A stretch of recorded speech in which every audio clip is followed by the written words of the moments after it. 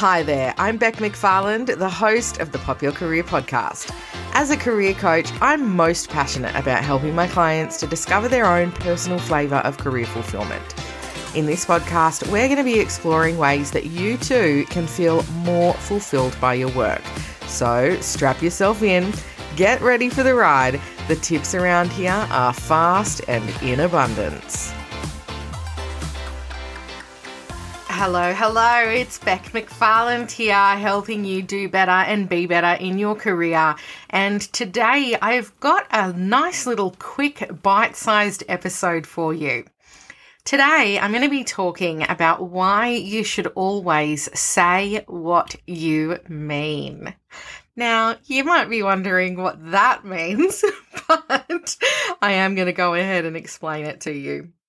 So one of the common mistakes that I find that people make when they're preparing a resume, putting together a job application, going for an interview, or in some way trying to sell themselves is that they kind of go through this process of hoping that the person on the other end will come to a certain conclusion based on the information that they've been provided.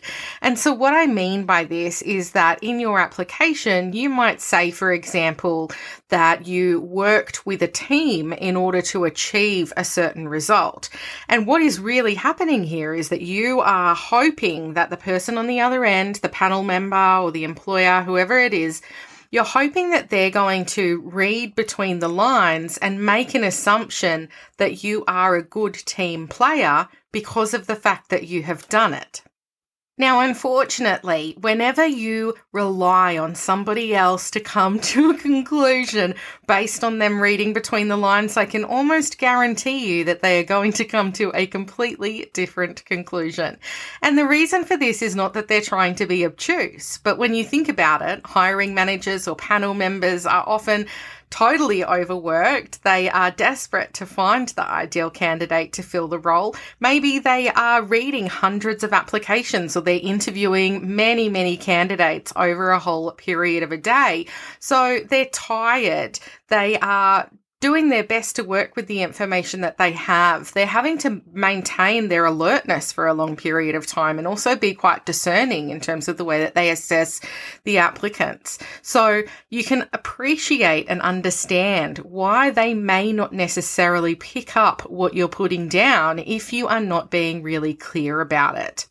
So a great example of this is a long-term myth that absolutely makes me want to bang my head against a wall. People have been telling this story for years and years back from when I was a kid, that when you write your resume, you should put your interests on there. And if you do something like play team sports, then you should definitely say that on your resume because then the employer is going to know that you're a great team player. But here's the thing. I am not really that into team sports.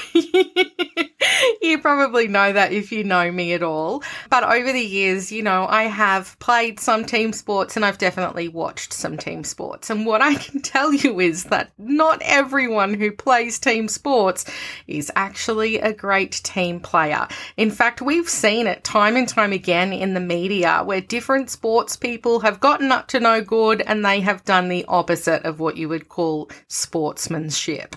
So with this in mind, we don't want to expect the panel member to come to that realization or come to that conclusion on their own because they are definitely not going to get there. So what do you do instead? Well, I am a huge advocate of saying what you mean. And if you're a good team player, this means that you should tell the panel member, whether that be in your application or in your interview. Now, a really great way to do this is to talk about what you have actually done in your career and then break it down and talk about the skills that you have demonstrated in doing so.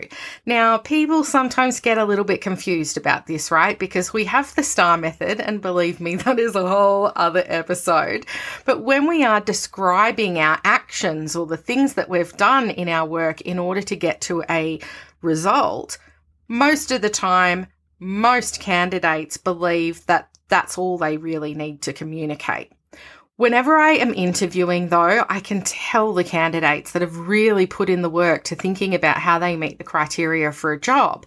And they're always taking things to the next level by breaking it down and talking about the skills. So one way that you could do this could be by providing an example of something that you have done in your career.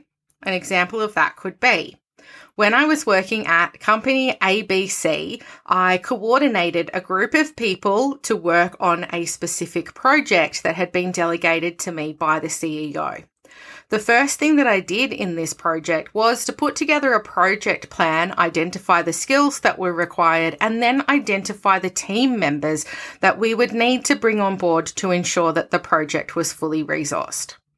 Okay, so that is a great way that we've started to describe something that I have done in my career. But we want to take it to the next level, right? By talking directly about the skills that I demonstrated. So what I might say is, in doing this, I demonstrated exceptional project management skills with the ability to organize not just my own work, but also the work of a team. I also demonstrated the ability to work well with other people, to be able to identify the skills that were required for the project, and to be able to delegate tasks efficiently. So you can see that I've really taken that example to the next level by not just talking about what I did, but also by focusing on what I demonstrated. That's all I wanted to share with you today. I hope that this tip was really helpful for you. If you need a little bit more information about it, or if you want to continue the conversation, I would love for you to join me over on social media.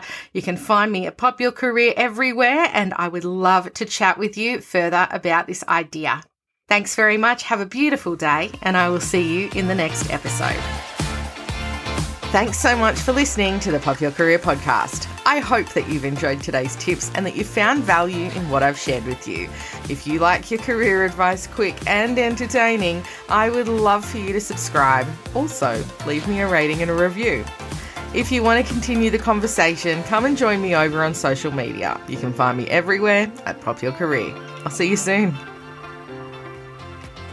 This episode is brought to you by the Career Clarity Quest, my absolutely free 7-day program, which is designed to support you in getting so much clearer about your next steps. Find it at popyourcareer.com/quest.